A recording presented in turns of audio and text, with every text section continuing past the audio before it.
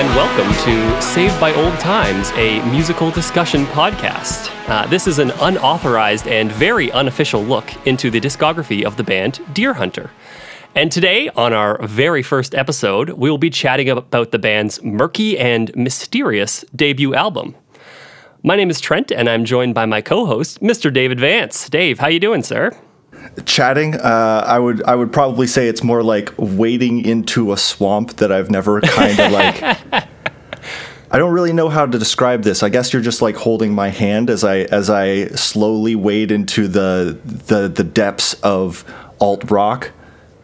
That is correct, yes. I would say briefly that Dave and I are very long-time best friends, and for the entertainment of our listeners, we will be putting that friendship to the test during this process for a couple reasons. One, Dave has already outlined, I've signed you up for an odyssey of epic proportions here. Yeah, it's interesting. Definitely.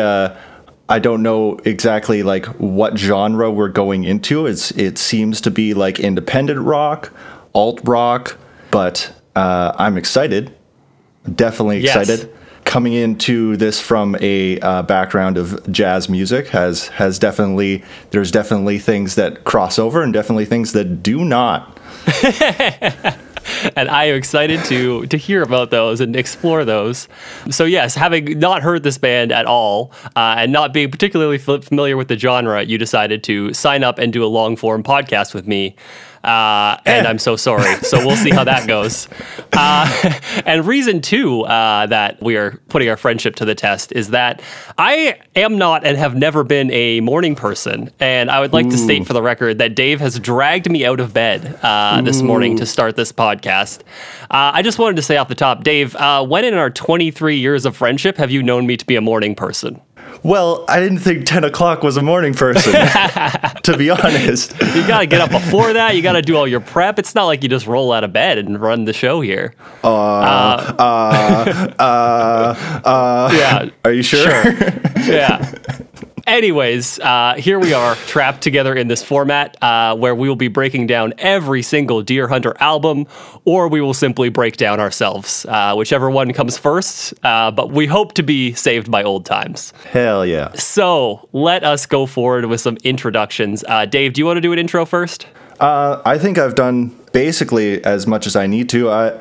I am coming into this from the perspective of jazz music. I have a little bit of experience in jazz performance as well as a music degree, a bachelor's of music performance in jazz.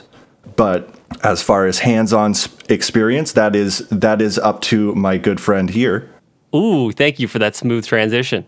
Yeah, my name is Trent. I would self-describe myself as a Deerhunter superfan. I am a home recording enthusiast, and most importantly, the veteran guitarist of many failed indie rock bands. So I assure you, you're in good hands here. If there's anyone who can kind of poke their way through a wall of chaotic noise, I feel like it's me. So we'll take a run at this. How long have you been listening to Deerhunter for? So here's the thing. I have been listening to them since around 2010 when the album Halcyon Digest came out.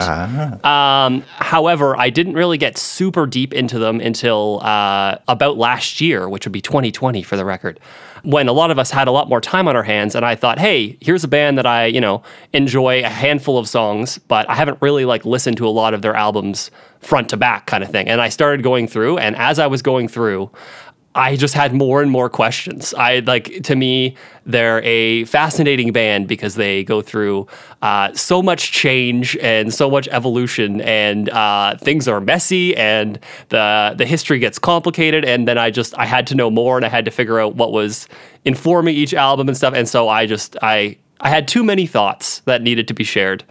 So I'm glad you're here with me to do that. Yeah, I guess we can get into it if you wanted to go straight into it. What is Deerhunter?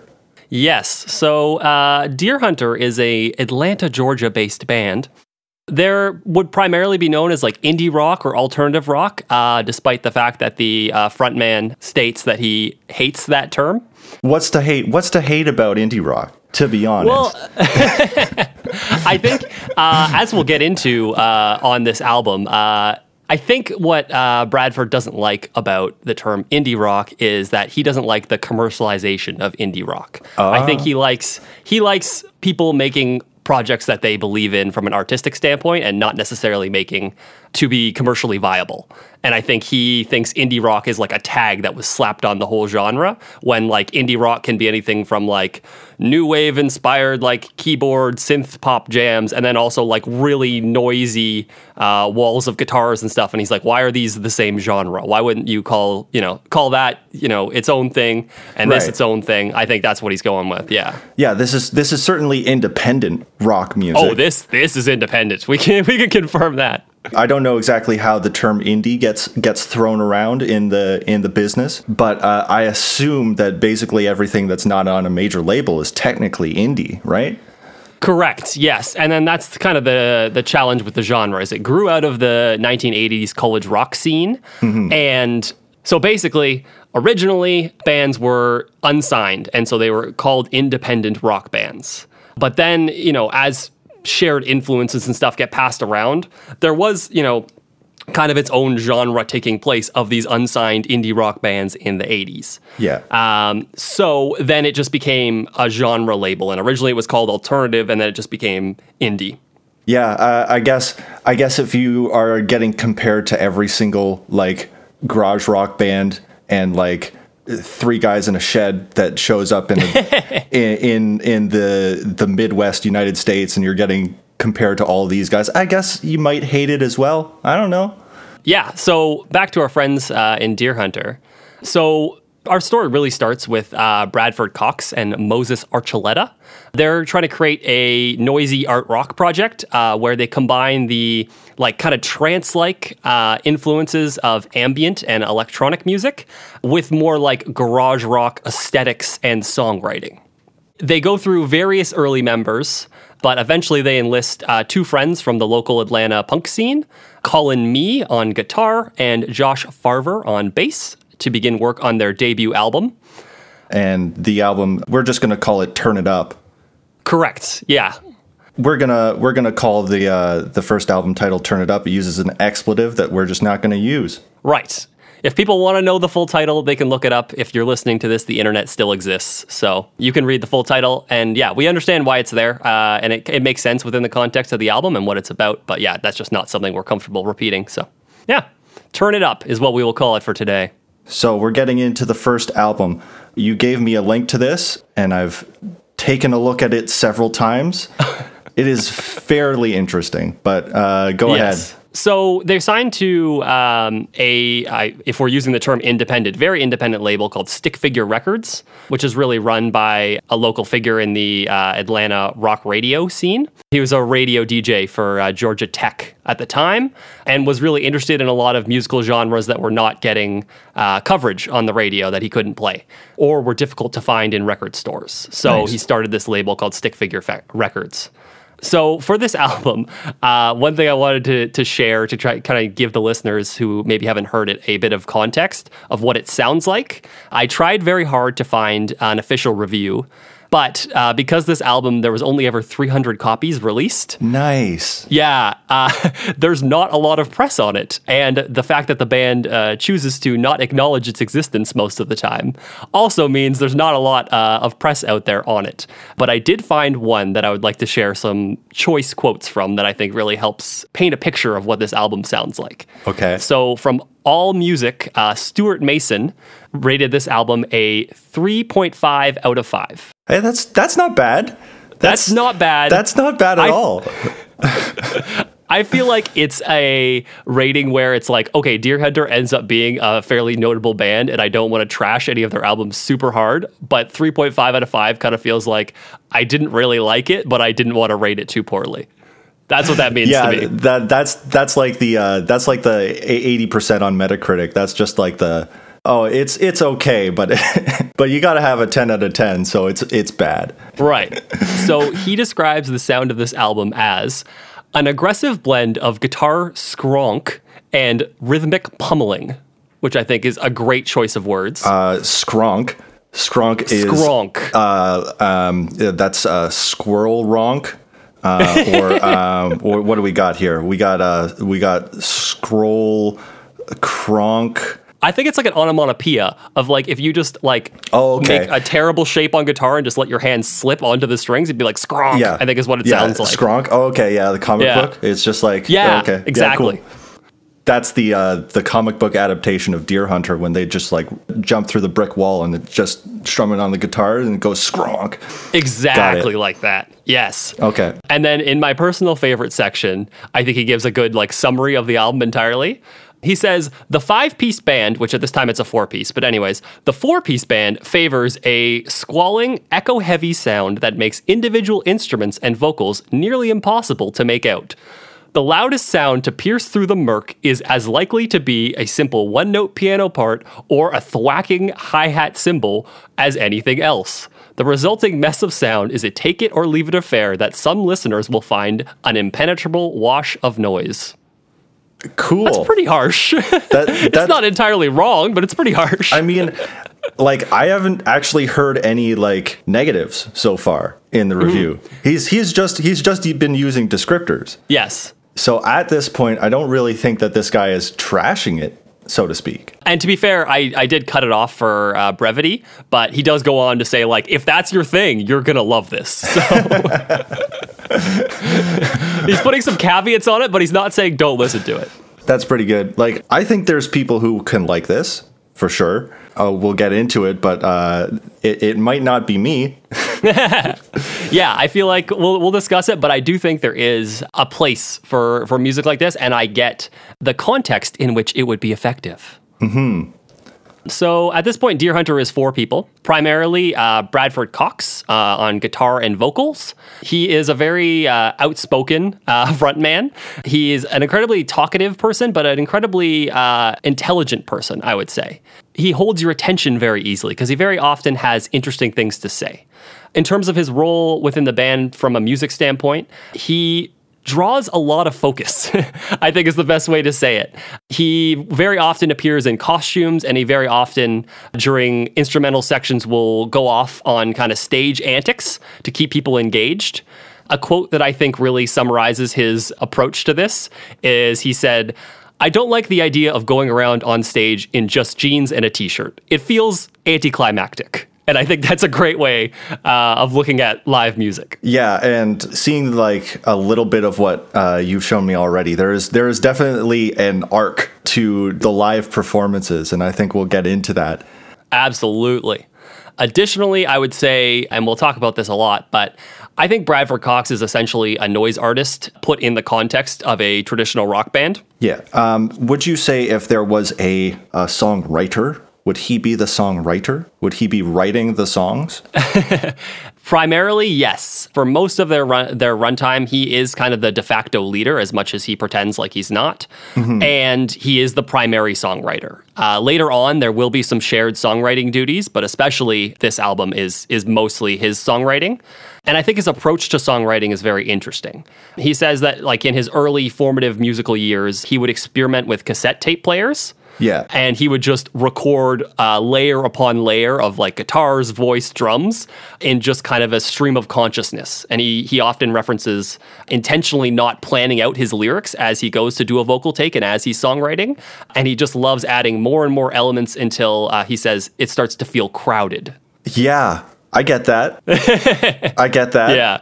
That is definitely happening on this album. But I think that's an interesting approach. I think he likes to have lots going on and have it kind of feel all-encompassing and engrossing, which is interesting.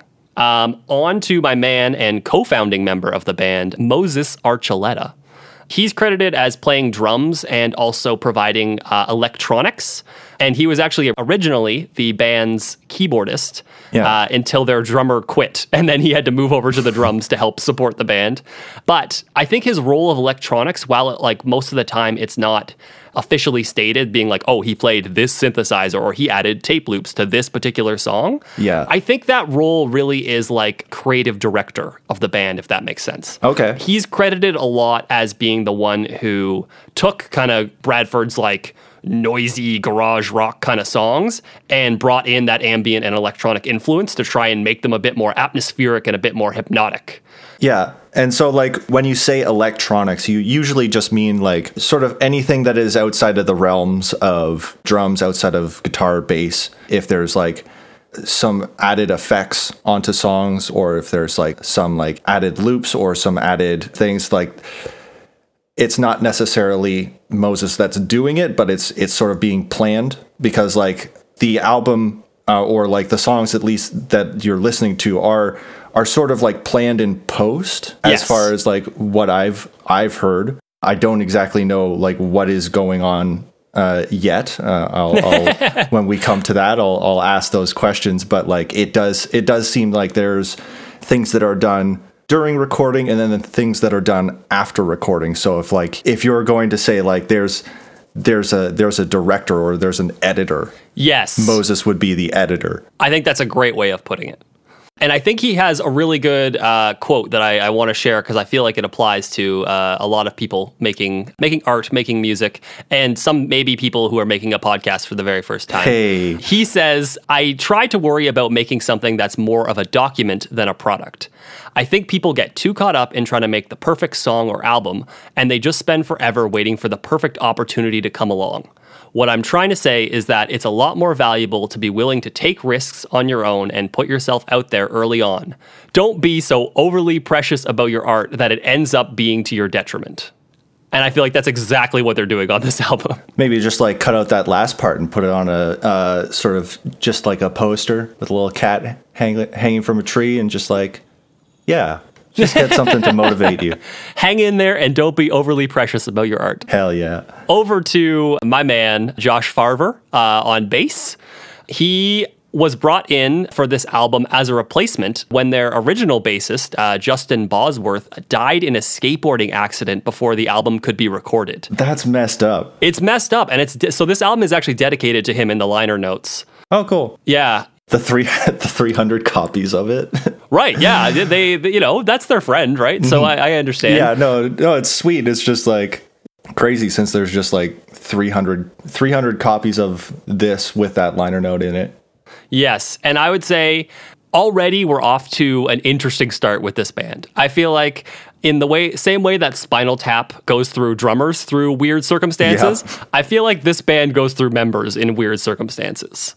And, there's not a band that I think that experiences more just bizarre tragedies along the way than Deerhunter. So I think this is, they start off completely on brand. I would say Josh is a very distinctive bassist. He's not necessarily like a lead bassist like someone like Peter Hook from Joy Division or New Order, where he's like up the neck playing melodies essentially. Right. But he often like creates the main riff of earlier songs in their catalog. Yeah, I get he's that. Providing the part that's kind of catchy and that's the kind of focal point of the song. Mm-hmm. As well as I think his bass sound is very interesting. It's very like crunchy and kind of mid-focused, which normally bass is relied on to be like the low end and kind of provide like a supportive structure for the rest of the instruments. Yeah. He's kind of like really poking out of the mix a lot of times. And I mean, it's to their benefit because I think he's adding great parts. But it's an interesting approach, I think.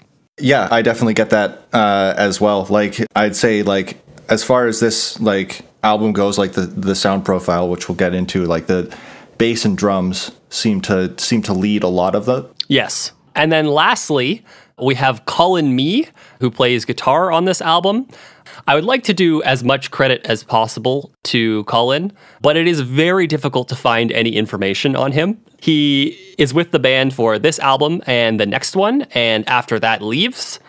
And because it's so early on in the band's time, there isn't a lot of press that really talks about Colin specifically, or there's not a lot of interviews with Colin specifically. Mm-hmm. So I can't really speak too much to what kind of he provides or what his kind of like creative process is like. I can say that part of the reason that he ends up leaving later on is that he kind of feels like the showman that is Bradford Cox kind of starts to overshadow the band's music a little bit. And because Bradford is such like an outspoken and interesting person to interview, he feels like they've just kind of become a quote machine. Yeah. And people are focusing on, oh, Bradford said this, Bradford said that. And they're not really like coming for the music anymore. They're coming to be like, oh, what's this controversial Deerhunter band that I keep seeing, on Pitchfork or on blogs? Okay. So I think he's a very principled person, but he doesn't last particularly long. Yeah, and like it does seem, at least in the band makeup, that he's a rhythm guitarist or like he's a backup guitarist. That's right. Yeah, I would say rhythm guitarist for sure. Whereas like there's a lot of guitar parts that seem to be like either a lead guitar part, and I'd think for the most part, if there's some sort of melody or if there's some sort of main riff, that's being played by Bradford, right? That would be right, yes. Bradford is like a very interesting guitarist in that he floats around between main vocal duties and very often playing prominent lead guitar parts. Mm-hmm. Very Stephen Malcolmus in that way, where he's like, hey, I'm the front man, and also I'm going to play the solos. Yeah. Which I think is always a very interesting band dynamic. But anyways. Cool. Should I mention where the name comes from? Yeah, I asked at the beginning, so Deerhunter, that's fairly interesting. Right. So again, on brand for this band of having weird stories. The name Deerhunter comes from their original drummer, whose name is Dan Walton. He never appears on a release. He's very, very early on. And he said it was chosen not to be an allusion to the film The Deerhunter with Robert De Niro, but just something that sounded cool. And Bradford has said originally when they were starting the project, he didn't really care what the name was going to be. Mm-hmm. So he just went with it. And it just kind of like stuck as a tag, even though Dan left. Yeah. They just continued to be known as Deerhunter, and they just ended up being stuck with it. And the funny part is Bradford said he hates the name now because it has no meaning to them whatsoever. It's just the name they have. That seems to be a common thing. It's like we hate the name of our band. We hate our first album. This band seems to dislike a lot of its early ideas. Yes. It's an interesting theme that keeps coming up. Yeah, for sure. I think you said when we were talking the other day that they're very self-conscious. Super self-conscious. Yeah. And I think that's interesting. And, maybe they wouldn't like the fact that someone is doing an incredible deep dive into this early album. But anyways, I think it's interesting. Who knows? Maybe, yeah, they can get in angry comments. We'll read them. I would be honored to be completely roasted by Bradford Cox. Excellent. I would feel very happy about that. I'm sure he could just eviscerate me. So do you want to talk about what this first album's about? Okay, so this album, the title, as legend has it, comes from a real quote that was yelled by a heckler at one of their early shows. Mm-hmm. And I think that really sets the tone for what this album is going for. Bradford has called it a display of adolescent rage, and it really kind of centers on themes of frustration and discomfort with one's surroundings. Yeah, adolescent rage is one type of rage that you definitely hear. You hear several different types of rage as well. Yeah. There's a lot of rage going on in the title, in the album art, in everything. Yes. I want to drop in just two quotes from Bradford on looking back on this album, and then I want to talk about the album art because we've alluded to it a couple times. Mm-hmm. And I want to get your first impressions as someone who I just sent, hey, check out this album, and then all of a sudden you're like, okay, this is what we're doing. So there was a quote. There was an article by Noisy, which is under the Vice brand, mm-hmm. and they did a long-form interview with Bradford where they asked him to rank all of Deerhunter's albums, which is very interesting, and I'll probably acknowledge it a few times while we go through this. Yeah. But when talking about this album, he said, I don't generally acknowledge it. We didn't know what we were doing. It wasn't the fault of the engineer or any of the musicians. We didn't have the time that we've had since to experiment in the studio. And he says, when I listened to that album, if I just had an extra week to think about things, it might be in a different position on this list. Or I might acknowledge it as something I've done. At this point, I consider it to be a student film. You don't rank a great filmmaker's thesis film at school as among their filmography, which I think is fair. I think, this is more of a proof of concept than it is their actual first album. Yeah, I guess that makes sense. But like sometimes you do. Sometimes you do at least dive into the art that they make when they're coming up. Yeah. And I think that's interesting. I think it's more interesting to talk about things that have imperfections than just, only ever look at things that are 10 out of 10 masterpieces and just be like, isn't it so great? Isn't it so brilliant? I don't think that makes for a very interesting discussion. I think going into an album like this that has those rough spots and has stuff that we can pick apart makes for a way more interesting discussion. Certainly gives me a lot to talk about as my first introduction into the band. Yes. Okay. So then, speaking of your thoughts on things, what were your very first thoughts when I sent you this? Yeah, so I get a link. I get a YouTube link because it's not on Spotify, and I click on this link. I can see in the link description, I see the full name of the album. So immediately, I'm just like, okay, cool. And then this is aggressive. Very aggressive. And like I can even just talk about the album title right now because I didn't know that story, that anecdote going into it. So when I click on or when I see that title, I would think that it is referring to me, the listener, right? Right, yeah. So like very aggressive, probably like from my perspective, probably not the best title. Right. because the way that you're telling me now, it seems like an inside joke, right?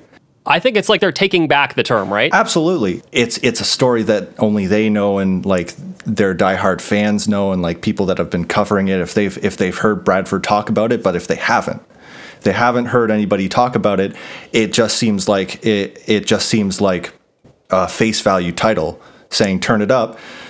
Expletive. Yes. And it's like, I guess, okay, sort of thing, yeah. which is, in my opinion, like now that I'm hearing that anecdote, it gets a little bit better. Mm-hmm. But before that, I would have said that the title didn't really do its job very well, just because like I would think that this title would offend more people than it's trying to. I think this album is trying to like turn off a certain type of listener. Yes. But I would say that the title goes a little bit too far in that regard, because it's like an inside joke. Like, and if you're just like walking up to someone or in a conversation, it's just like, yeah, I'm going to murder your dog, Stephanie.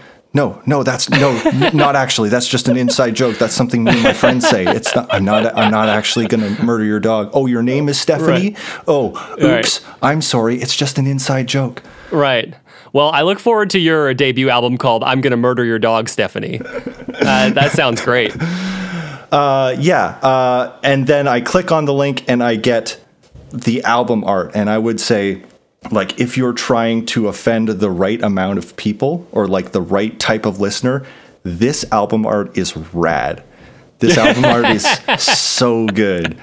It's pretty cool, actually. Like it's aggressive, but it looks cool. It is like, so like the thing about it is like, I'll do a brief description of it because like it's entirely in negative. So like it's black and white and negative. It's got a negative filter on it, so the blacks are whites and the whites are blacks, sort of thing. Yeah. And the way it's composed makes you want to start at the top. So you look at the top. You look at there's two figures that have been like symmetrically like mirrored. Yeah. They're mirrored. There's two people in scare quotes because they have deer heads for heads. Yeah. Which is pretty startling. You take a look at that, and then they're sort of like, you see them like sticking something to each other's neck, which at first looks like a knife, but then you see a flag that comes out of it over the shoulder, which looks like, I think, the Texas flag. It's got the two bars on each side, and then it's got the Lone Star. Yeah, that's what made me think of it, right? Yeah. So like it's got the one star in the middle. Yeah. Also, I guess we'll talk about it now. These two figures are completely naked. Oh yes. Because like as your eyesight sort of drops, you get the view, which is like really camouflaged because of the black and white on negatives. So you don't even see it. It feels like an optical illusion. And then it's just like, oh, that's a dick. Yeah. Oh, yeah. There's just I have in my notes, just a big old appendage right there. So like this album art does offensive correctly. Yeah, this album I think art so. does it so well because like this is something that like your Christian parents will just like burn and throw in the trash. Like this is like really like something that you can piss off your parents with. Yes. I think, yeah, that element of like making something to intentionally piss off a certain audience so that another audience will then love it. Right. I think that's exactly the approach that's going on here. Yeah. So like when you're talking about tone, very violent, very aggressive, very just like in your face, angry punk sort of vibe. This definitely does it better for me than I would say the album title does it. Yeah. As a first impression, I get that from the album art much better than the title. Right. And then we can get into the first song. Yes. Because like I think the first song also kind of just like plays upon these first impressions. So why don't we go ahead and just like get into that? Let's do it. Trent and Dave, listen to the song. Okay, so we have just listened to the opening track, N Animals. Dave, what are your first thoughts? So if you want to like bring your attention back to the album art, I think I think this is something that you could very easily compare. Just thinking about like first impressions, because like this is also the first thing I heard. Which was like scrambling sounds, a little bit of making out sessions with the microphone. That's very nice. You start with a little bit of just like open tongue kissing on the microphone. Pretty much. That's what that sounds like. and then you get a chord. Yes. Or at least you could call it a chord. It is a chord. It is a chord, and here's what I can make out about it. Okay. And I wrote this down. The notes, I think, just from listening, are G, A sharp, B, D sharp, and E. And there's a bunch of like accidentals that I've thrown in there that don't really make sense. You're like, why are you using A sharp and D sharp? Well, because like they're... Okay, there's a few ways that you could interpret this chord. Okay. If you wanted to. You could interpret it as a D flat major 7, add the sharp 5th, and also add the flat 2nd. Okay. Second version, of course. Of course. You could also view it as an E minor major 7, augmented 5th, second inversion. Of course. Of course. All of these are close harmony as well. Like they're all like really close to each other. Yep. Another way that you could look at this is probably an E diminished major 7, adding the 5th. So like E diminished normally has a diminished 5, but you also just add the 5 as well. Okay. Close harmony, second inversion. Or, and what I think this is trying to be is the 5 shittiest notes you can find on a fretboard. The sonic equivalent of like what a cat looks like when it's throwing up. You know that? Yeah, I think so. Or like a ready-made dinner, like a fettuccine Alfredo that's got like thrown behind the dishwasher, or thrown behind the laundry machine and has just been left there for 3 weeks, and now it's just like scrawling out of the packaging, out of the cellophane. This chord, I feel, is not a chord. It is meant to just, the same way that the album art, it's meant to just be aggressive, be in your face, be very abrasive. Yes. And they hang on that first chord for so long. and it's not like they hang on that chord, and then the other guitarist plays the same chord in like a different part of the in a different part of the, like I don't even know what this would look like or feel like to play on a guitar, but I just imagine like you got your entire hand just sprawled out over it. Yeah, you basically just mangle your hands in a weird shape, I'm pretty sure, and just go for it. I'd be curious to know whether or not they even know what that chord is called. I imagine they just found it by trying to make something intentionally abrasive, and then they're like, that's the one. Deerhunter minor major 7. Yeah, exactly. Add 5, add 2, add 3, add a sharp 5th. Right. Yeah. Second version, close harmony. The point is, it doesn't matter. Like, even when the bass starts to lay the groundwork, they come back in with that same chord. Yes. So, like, technically, the song is in G minor, but really it's not. Right. It does seem very atonal.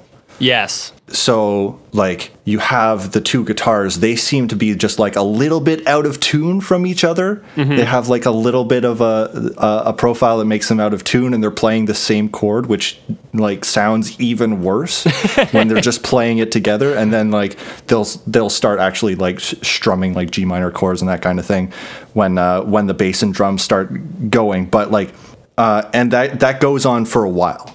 So, like, it makes me think of the album cover. It's meant to turn the people that you don't necessarily want listening to this album to stop listening to this album, sort of thing. Totally. Like yes. You want people who are going to be mad at this to be mad and be really mad. Yes. Sort of thing. It's a mess. Yes. And it's cool. Yeah, it's incredibly messy. And to me, right away, what it tells me is I'm very confident this whole album was recorded live off the floor. I don't know if it was all like right back to back, like they just left the tape running and they played all these songs back to back. But for sure, they're all just playing together in a room. Like the way that it kind of chaotically starts up, the way that you can hear there's like someone on the talkback. Very early on saying like, hey, you guys can go. I can't make out exactly what they're saying, but it sounds something like, you guys are good. You can start now. As they're just hanging on that chord. After the microphone makeout session? I think that's after. I think they're literally making noise. I think they're just like, hanging, like we said, on that one chord. And Bradford's becoming intimate with the microphone. And then he's just like, you guys can start, right? They're like, yeah, this is part of it. I think that rules. The other thing I think is I know for a fact this was recorded quite quickly. Yeah. And I think that definitely shows in the drums. And I am very particular about drum recordings. Mm-hmm. And to me, especially this first track, I think it gets better. But this first track, the drums have a ton of room sound in them. Yeah. And like really splashy. Yeah. Like there's a lot of presence to the cymbals and to like you hear like basically what the review said, like you hear those, it almost seems like the bass and the drums are leading it for sure. They are, yeah. And they cover up a lot of the vocals, which do start to come in. The vocals and the guitars that are all just like for the entire song. There's a rhythm guitar that's playing off of the bass, but then there's a lead guitar that's just playing those 5 notes that I've said over and over again in random orders, and I believe that's Bradford. I have no video evidence to prove it, but I'm almost 100% sure that's Bradford. Yeah. So there's a lot of sort of like atonal stuff that Bradford is doing that sort of gets, I wouldn't say hidden, but it sort of comes underneath the drums and the bass. And there's, I want to say a word. There's an avant-garde energy to basically the vocals and what Bradford is doing. Like what Bradford is doing is essentially just trying to push a boundary.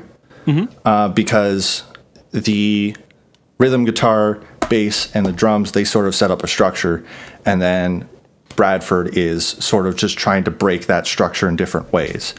So the vocals, they're not in tune with the rest of the song, and B, they're not in tune with each other, because it seems like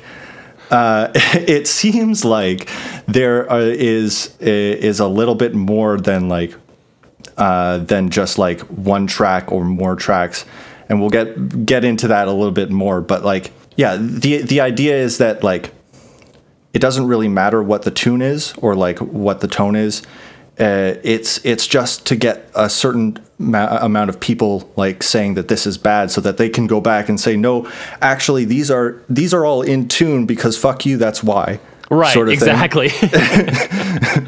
It's just like, this is what we chose, and it is a choice. Like, I would say without a doubt that Bradford didn't necessarily choose those 5 notes, but he sounded notes that would intentionally sound dissonant and off. Yeah. And so like, because everyone else right now is doing a thing, is doing a jam, and Bradford is sort of just like pushing boundaries and just like going outside of that jam. Yeah, for sure. What he's doing is messy and noisy, but it's done with purpose. Mm-hmm. Would you know what they are saying? So I did look up the lyrics, which as we go into this, we'll find the lyrics are very spotty because they're very hard to make out. And in some cases, I think the lyrics that are posted online are incorrect. And in some places, they are incomplete. So I'm going to give the best kind of take that I can. I'll be honest with this first one. I have more to say on later ones. This one, I have no idea what's going on in this song. I don't know what N animals are. I originally was like, North animals? New animals? I don't particularly know. And the main kind of, I think a lot of these songs have like a main refrain or like chanted mantra chorus kind of thing. And that becomes like the thesis of each individual song. I heard A, B, C, D, we've got no history. Correct. That's the main one. It's A, B, C, D, we've got no history. And then later it's A, B, C, D, we've got no chemistry. And I don't really know what that means. Early on, he talks about, I was born of concrete, born out of chemistry. It comes out of chaos, blooms in infinity. New animals born of concrete, born out of chemistry. New animals, concrete, born into circuitry. Okay. So that's like his intro being like, hey, here's what's going on in this song. Yeah. I don't know what it's supposed to mean, I guess, other than like, hey, we're like the new animals and this is our weird sound. So this really makes me think of the album art. Yep. Really makes me think of the album art. So like, and like, we are the new animals. This is an introduction to the band, or this is an introduction to like everything. So like, this is the original sort of like pitch to the listener. Right. And and very interesting pitch indeed. Right. It's very Devo-esque, where you start off with like, we are not men, we are Devo. You're like, we are not, men, we are Deerhunter. Deer men. Yes, exactly. Deer men, new animals. Yeah, new animals. Yeah. As far as like what the job of this song is, I think it's plainly clear. It's just meant to feed off the album art, feed off the title, sort of like piss off like a certain amount of people and like really excite a certain other amount of people who want to piss those people off. Yes, yeah, I think that's probably right. This is aggressive and loud and sort of like has that sort of like top-down approach where you look at something and you're like, oh, well, that's interesting. Oh, well, that's weird. Oh, yeah. Oh my God, is that a dick? That's a dick, sort of thing. Yeah, I think that's pretty fair. I think that's probably like a good summary of what's going on here. Mm-hmm. All right. Do you want to get into Adorno? Let's fire it up. Trent and Dave, listen to the song. Okay. So, we just listened to Adorno. Correct. I kind of like this one, I'm going to be honest. This makes, like, this even puts it harder into my mind that the first song was a hazing ritual, sort of thing. It makes me feel like, okay, now, like, we've gotten, like, the boring people out of the room. Yeah. Now we can actually, like, start to, like, get into sort of, like, what this band is, what it's about. Like, it's a huge contrast, but also it's not, because it's in the same key, it's in the same chord. Interesting. And so, like, it makes me think, like, yeah, that last song was the first song, but this song is actually the first song. I agree. Sort of just like, that was sort of like a first impressions to like basically just get the boring people out of the room. Right. Yeah, I think that's a great way of putting it. And like it's immediately more organized. The bass comes in, like they actually like start to build. They do a build where like they start with a foundation, and they build off it. Go ahead. Yeah, I was gonna say, can we just take a second? You know, there's gonna be large parts of this podcast where I just fanboy about Josh's bass playing, but like that, like just dark, sleazy disco groove going on between him and Moses is so good, and like that is the song for me. I'm just grooving along to that the entire time, and yeah, I love that. Like that's kind of like a dance punk influence kind of thing. Yeah. Where you've got that like fun, upbeat, like danceability, but at the same time, you're like, we're going to make it noisy and grimy. And then it's kind of got that like edge and danger to it. And it's kind of fun. I really like it. Yeah. And like that is the groove that gets put down for like most of the songs. So like the groove actually stays pretty static. It doesn't necessarily change. The most dynamic range, like the most dynamic movement that happens is with the vocals. Yes. So I think this might be a good time to just like dive into what's going on with these vocals a little bit. Okay. Just because like I've listened to it a few times and I've noticed that there has to be at least 2 tracks. Yes, there's very clearly 2 tracks where I think Bradford has gone in and just double tracked his voice, but it's very loosely double tracked, which is interesting. And I don't even know like what or how they were double tracked, whether or not like there's one that was recorded first and one that was recorded afterwards with that reference. Because if they're using that as a reference, man, it's so hard to be that out of tune. Like it's so hard to be like that dissonant and atonal with yourself if you're hearing a reference. It makes me think like he might have just like recorded one take, recorded another take, and then put them together. Could be that. That's a good theory. I will say that is definitely done intentionally. One of the bands that Bradford states as an influence for this album is a band called The Fall. Okay. And that kind of vocal style is all over their work. It is 2 separate double-tracked vocals that are a little bit out of sync with each other all the time. So I think that was done very much on purpose. I don't think it could be overdubbed. Like, that's the only thing. And because that was going on, I decided to do a little experiment. Okay. I decided to and you can do this if you have an audio interface, you can just listen to the left and right separately. Oh, interesting. So there are 2 tracks and there are 2 vocal tracks, and they are completely panned, 100% panned. Yeah. Hard left, hard right. Yeah. Hard left, hard right. There's the right track has the primary, or what I would call the primary vocals. They seem to be more present. They seem to be a little bit louder. And that's where you get a lot of the main lyrics, main vocals, that kind of thing. Like the other track will also back it up. Sometimes there's a call and response. Yeah. So like, I think it's like tails crossed. So like one of them will say one thing. Sometimes the other one will say the other thing. Sometimes they'll line up. It's just like whatever they feel like, sort of thing. Which is another reason why I don't think that they were recorded like they're overdubs. They're not referencing each other. They're just like doing whatever they want. But like sometimes it just lines up that it's a call and response, which is crazy. Yeah. It just so like it just lines up in like a really interesting way, spontaneously. Right. Because it feels to me like these aren't referencing each other. So let's go back to the left track. The left track has the secondary vocals. Mm-hmm. It has the bass, lead guitar, drums, I think are very centered. Yeah. So the vocals on the left track have a lot of effects on them. So like there's parts where like the left track will have like, I don't know, like a super heavy delay and echo just put onto it. Yeah. And then the right track will be a lot more present. And that's really cool because like when the lyrics come in and he says, it feels like I'm living in 2 places at once. Yeah. So that's some multi-level narratives right there. Yes. That's some cool shit.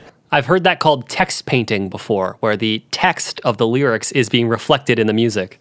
It is an interesting idea. Like the main hook of the lyrics are, am I sleeping on the floor or am I nailed to the cross? And when you have 2 different vocal tracks with 2 different tonal qualities saying that in like completely spontaneous ways to each other. Yeah. that's a cool idea. Yeah. That's a really cool idea. That sort of like amplifies a good idea and makes it even better. Okay. Can I give you some of my theories on that tie into that? Because I did some research, because I was like, what does Adorno mean? And so I literally just popped the word Adorno into Google, and I think I cracked the case on what this song is about. All right. So there is a man named Theodore W. Adorno who lived from 1903 to 1969. He was a German philosopher, sociologist, psychologist, musicologist, and composer known for his critical theory of society, which is where then I'm starting to pick up where this is going. Most notably, he was critical of jazz and popular music, viewing it as part of the culture industry that contributes to the sustainability of capitalism by making it aesthetically pleasing and agreeable. Oh man, jazz was popular once. Yeah, I know. Can you imagine? Can you imagine looking at jazz and be like, oh man, this popular music these kids are into? Music. I know. And so to me, I think this totally plays into what Bradford's repeating, where he's saying, like you said, the am I sleeping on the floor or am I nailed to the cross bit? I think he's talking about, do you become like a principled, like starving artist, or do you like burden yourself with like the limitations of becoming, aesthetically pleasing and agreeable? Come on, Bradford. Why not both? I know. I mean, yeah, we'll get there for sure. But I feel like that's what's going on, and I think you outlined this really well. I think that's what's going on with the vocals too. Is there's one that's pleasant and agreeable, and there's one that's kind of out there and wild and has effects on it and stuff. Mm-hmm. I think that's exactly what's happening. And it's a really cool idea. I like it. I like this song a lot. Yeah. And I think like it would be like so much better if like this was the track that had those kind of ideas on it. Mm-hmm. But that sort of vocal style goes throughout the entire album. Yes. It goes throughout every single song. And so I think this is a good time for us to jump into Tech School. Tech School, let's go. Trent and Dave, listen to the song. All right. Tech School, what do we think? Drop out. I think that was the main message of the song. I might have missed that. Yeah. I don't want to go to Tech School. I'm so sick of Tech School. Yeah. Can I just start by saying that is the best Devo guitar riff I've ever heard. I hear that every time, and I'm like, that is the Devo just like janky, kind of like dorky funk kind of thing. And I love it. I think it's great. It's a really good groove. And like, once again, it's sort of just like a groove that they set up in the background while Bradford just goes off on vocals. It's building even like farther into that space where like sort of like that weird call and response that's going on, like that spontaneous call and response, because you hear it in the vocals being done a lot, where like he'll say like, Tech School, I'm so sick of Tech School, so sick of Tech School. It goes back and forth. It's really like spontaneous the way that it's done. Yeah. So yeah, I think I wanna talk a little bit more about avant-garde music. Okay. Because there is a section where like everyone kind of like gets in on the experimentation. Yes. Around the middle of the song, where the vocals are sort of like layering that section of like Tech School Dropout, and the entire band just like goes into blitzkrieg bop chord changes. Yes, I have notes on that. Yeah. And like a completely new beat, a completely new drum beat, like key change, like everything sort of just like breaks. So like you have this cool setup, this cool like Devo setup. And then sort of like you break into a new song for like, I don't know, 8-12 bars. Yeah. And that is the ideas behind like pushing boundaries or just like moving out of a conventional space. The way that avant-garde works is it's not just like playing whatever you feel like. It's free experimentation. It's searching for ideas. So the idea like that a lot of musicians might do, where they sit down at the piano and they just noodle, and they just like play stuff, and they try to find interesting ideas. Yeah. That kind of thing. With avant-garde music, it's much more of a collective search for new ideas, where they're experimenting as they play. It's not structured. They're not going to it with everything solved. Right. Like, okay. Not everything's lined up or sort of nailed down as like, we got to play this note here, we got to play this note here. No, Bradford is doing whatever he wants on vocals. Yes. So why don't we do whatever we want in the rhythm section? Let's play Blitzkrieg Bop for 8 bars. Why not? Right. Like, yeah. How does that work? How does that add to the song? And then Bradford just starts screaming on the microphone in 2 tracks with layered echoes, and it's like, this is actual avant-garde rock. Like, this is avant-garde music. I would agree with that. And I think, to me, those bursts of, like you said, the Blitzkrieg Bop progression, to me, I think that's like a giant F you again, to be like, we could do this. We could go, like, to me, like, you could do that, like, dear listener, you could play whatever you want, wherever you want, as long as you're like trying to make something good, or like not even, like, who cares? I was going to say, to me, I think it's more like we could just, sound like an intentionally really basic, like, fundamental version of classic rock. Like, to me, that, like, especially the piano that comes in, that's just doing 8 notes, sounds like Little Richard or something out of like a 50s rock song kind of thing.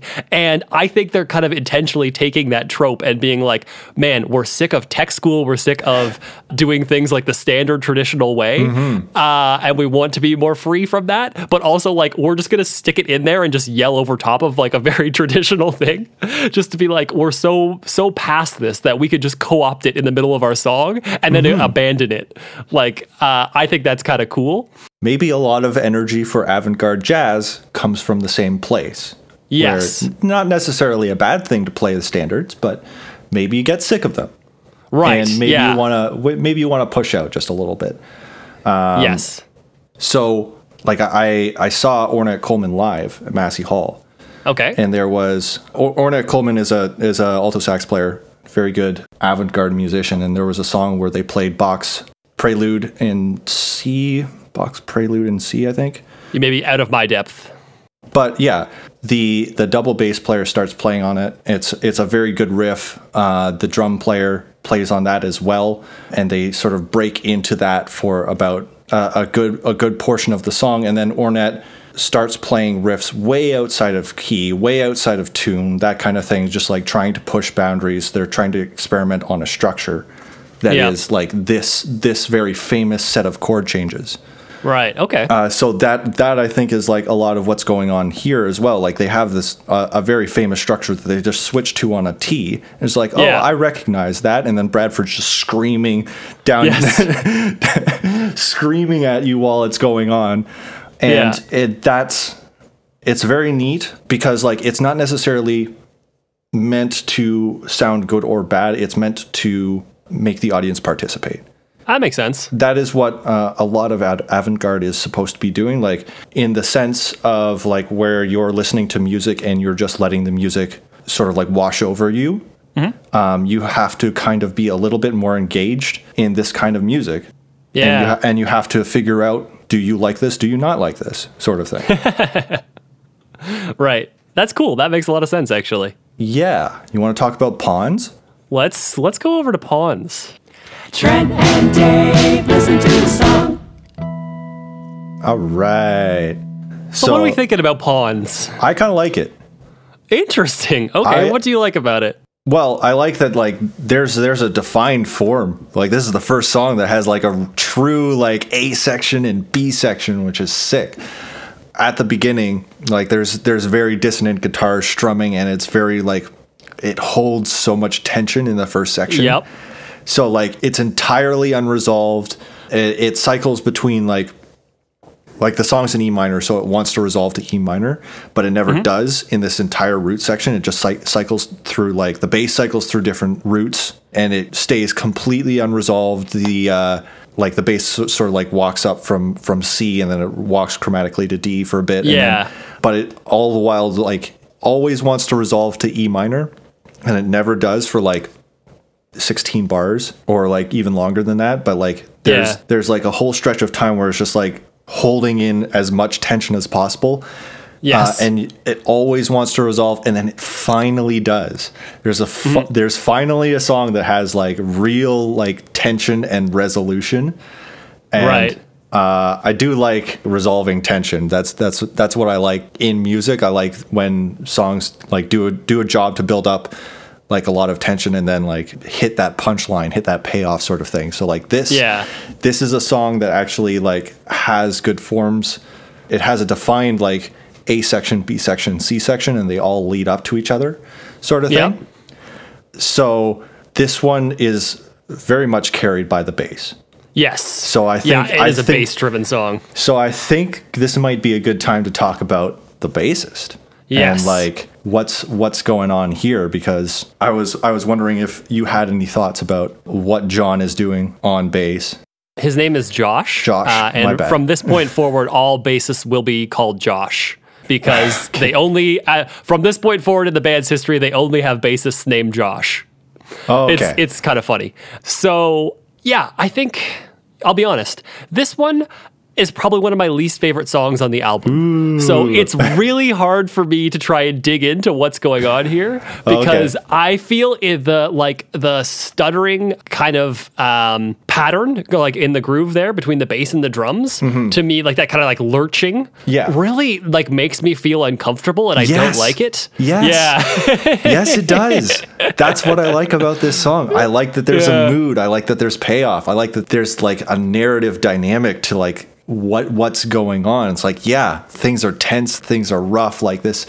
There's and the bass is really good at playing off that, because like it starts with like that lurching, the dissonant guitars just strumming as much notes as they possibly can, and then sort of like that lurching drum beat, and then it resolves. It like actually resolves into like a kind of like pretty cool groove for a bit. And like this is the first song to actually do a really good conflict resolution. Fair. I feel bad because you set me up so nicely to talk about my boy Josh, and this is the song I probably have the least amount to say on. We can because I can explain why. I fixate on. I have no idea what this song is about. From what I can tell in the chorus, what are the lyrics saying?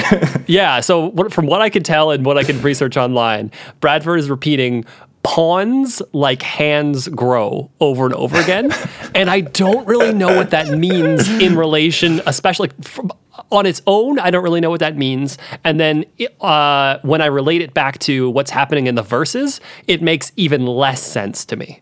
When I reference the chorus lyrics to the verse lyrics, each of them make less sense to me after I combine the two.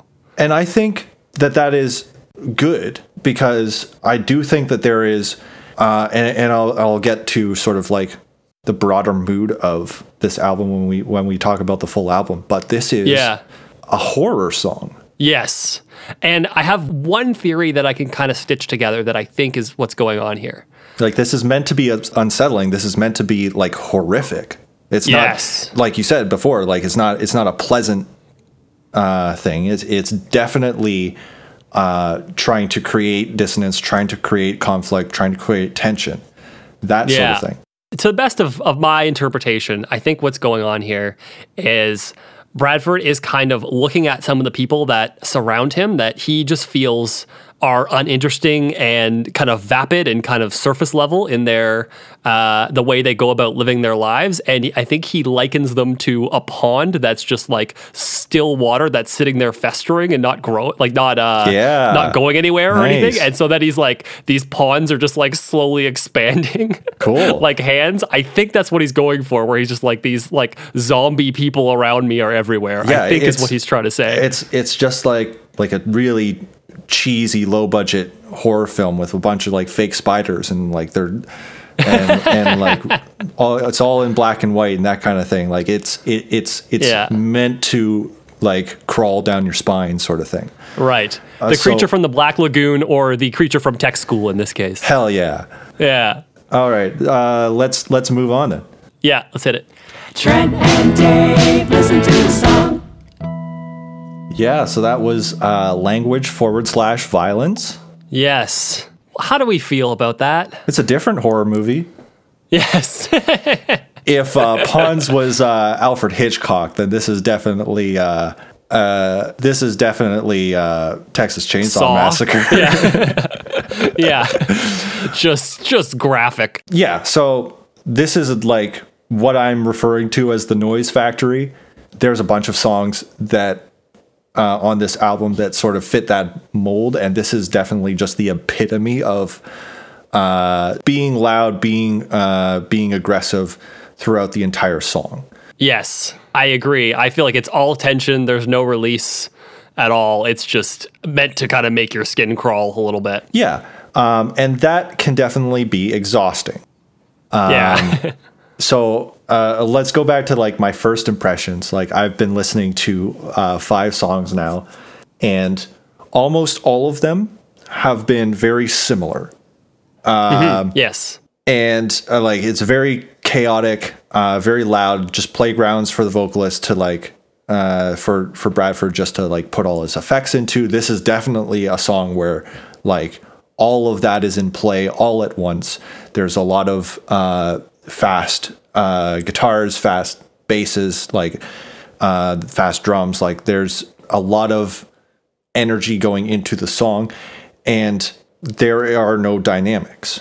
Right. When I talk about that, and I'll get into it in the next album or in the next song, because like with the dynamics, there's a lot of things that you would want to change, sort of thing. Like good dynamics is something that moves from like low to high. Like if you always are loud, if you always are aggressive, if you're always playing lots of notes, if you're always putting vocal layers into everything throughout the entire 2 minutes and 30 seconds of the song, that's actually got very little dynamics, very little moving energy, and it can be boring.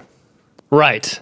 Yeah, dynamics is change, and there's not a lot of change happening. So this song is a song that I'm not too fond of. Yeah, I would agree with that. To me, the only like notable part that I think is interesting is during those like, I think they're kind of like chorusy bits, Bradford is actually holding notes for the first time. He is like singing notes, and I mean, they're washed in either delay or reverb. It's kind of hard to tell which. But they're still atonal. Yeah, that's true. It's still like in conflict with the bass. It's still in conflict with the root. So it's like, yeah, he is actually singing like actual notes and like holding them, and like there's a melody in the vocals, but the melody has actually like absolutely no reference to the bass or the guitars. Right. So like it is still very similar to all of the 5 or like all of the other songs that came before it. So So yeah, when I got to this, I was definitely tired, and I actually had to take a break when I listened to this song the first time, because it's just like, oh, okay, there's another one, sort of thing. There's another one, and yeah, like I'm once again reminded of the album art. Right. Sort of thing. Like this reminds me a lot of the first song. Yeah. I wrote down, this feels like a sequel to And Animals. Nice. It's that same kind of thing. Yeah. The last thing I'll say on this song is I tried to look up lyrics to it to be like, okay, but there must be something that's going on here that like can give me some more context as to what this is supposed to be about, or like what's informing the music behind it. And everywhere I look says this song is an instrumental. And that is absolutely false, because you can hear her vocals. But at the same time, it's almost like the world is telling me like, this is just really like obscured vocals, and like don't even worry about trying to figure it out. It's like you're digging too deep into something that's just kind of noise for the sake of noise in this particular case. And so I don't think it's worth trying to dissect that. But I thought it was funny that even me, like, you know, trying to claw for some kind of meaning behind it, the world is telling me, no, just stop, don't worry about it. No, this is a slasher movie. This is just like straight up just like let's do as much damage as we can, Yeah. But I think that sort of like it doesn't achieve its goal because like there can be good slasher movies. Not everything just has to be violence and chaos all the time. Like you need low periods. You need something to balance it out. Right. This is just like 3 minutes of exploding heads. And after a while, you're like, okay, I get it. Yeah. Which is a good contrast for our next song, which we will pick up in part 2 of our album cover for Deerhunter's Turn It Up. See you then.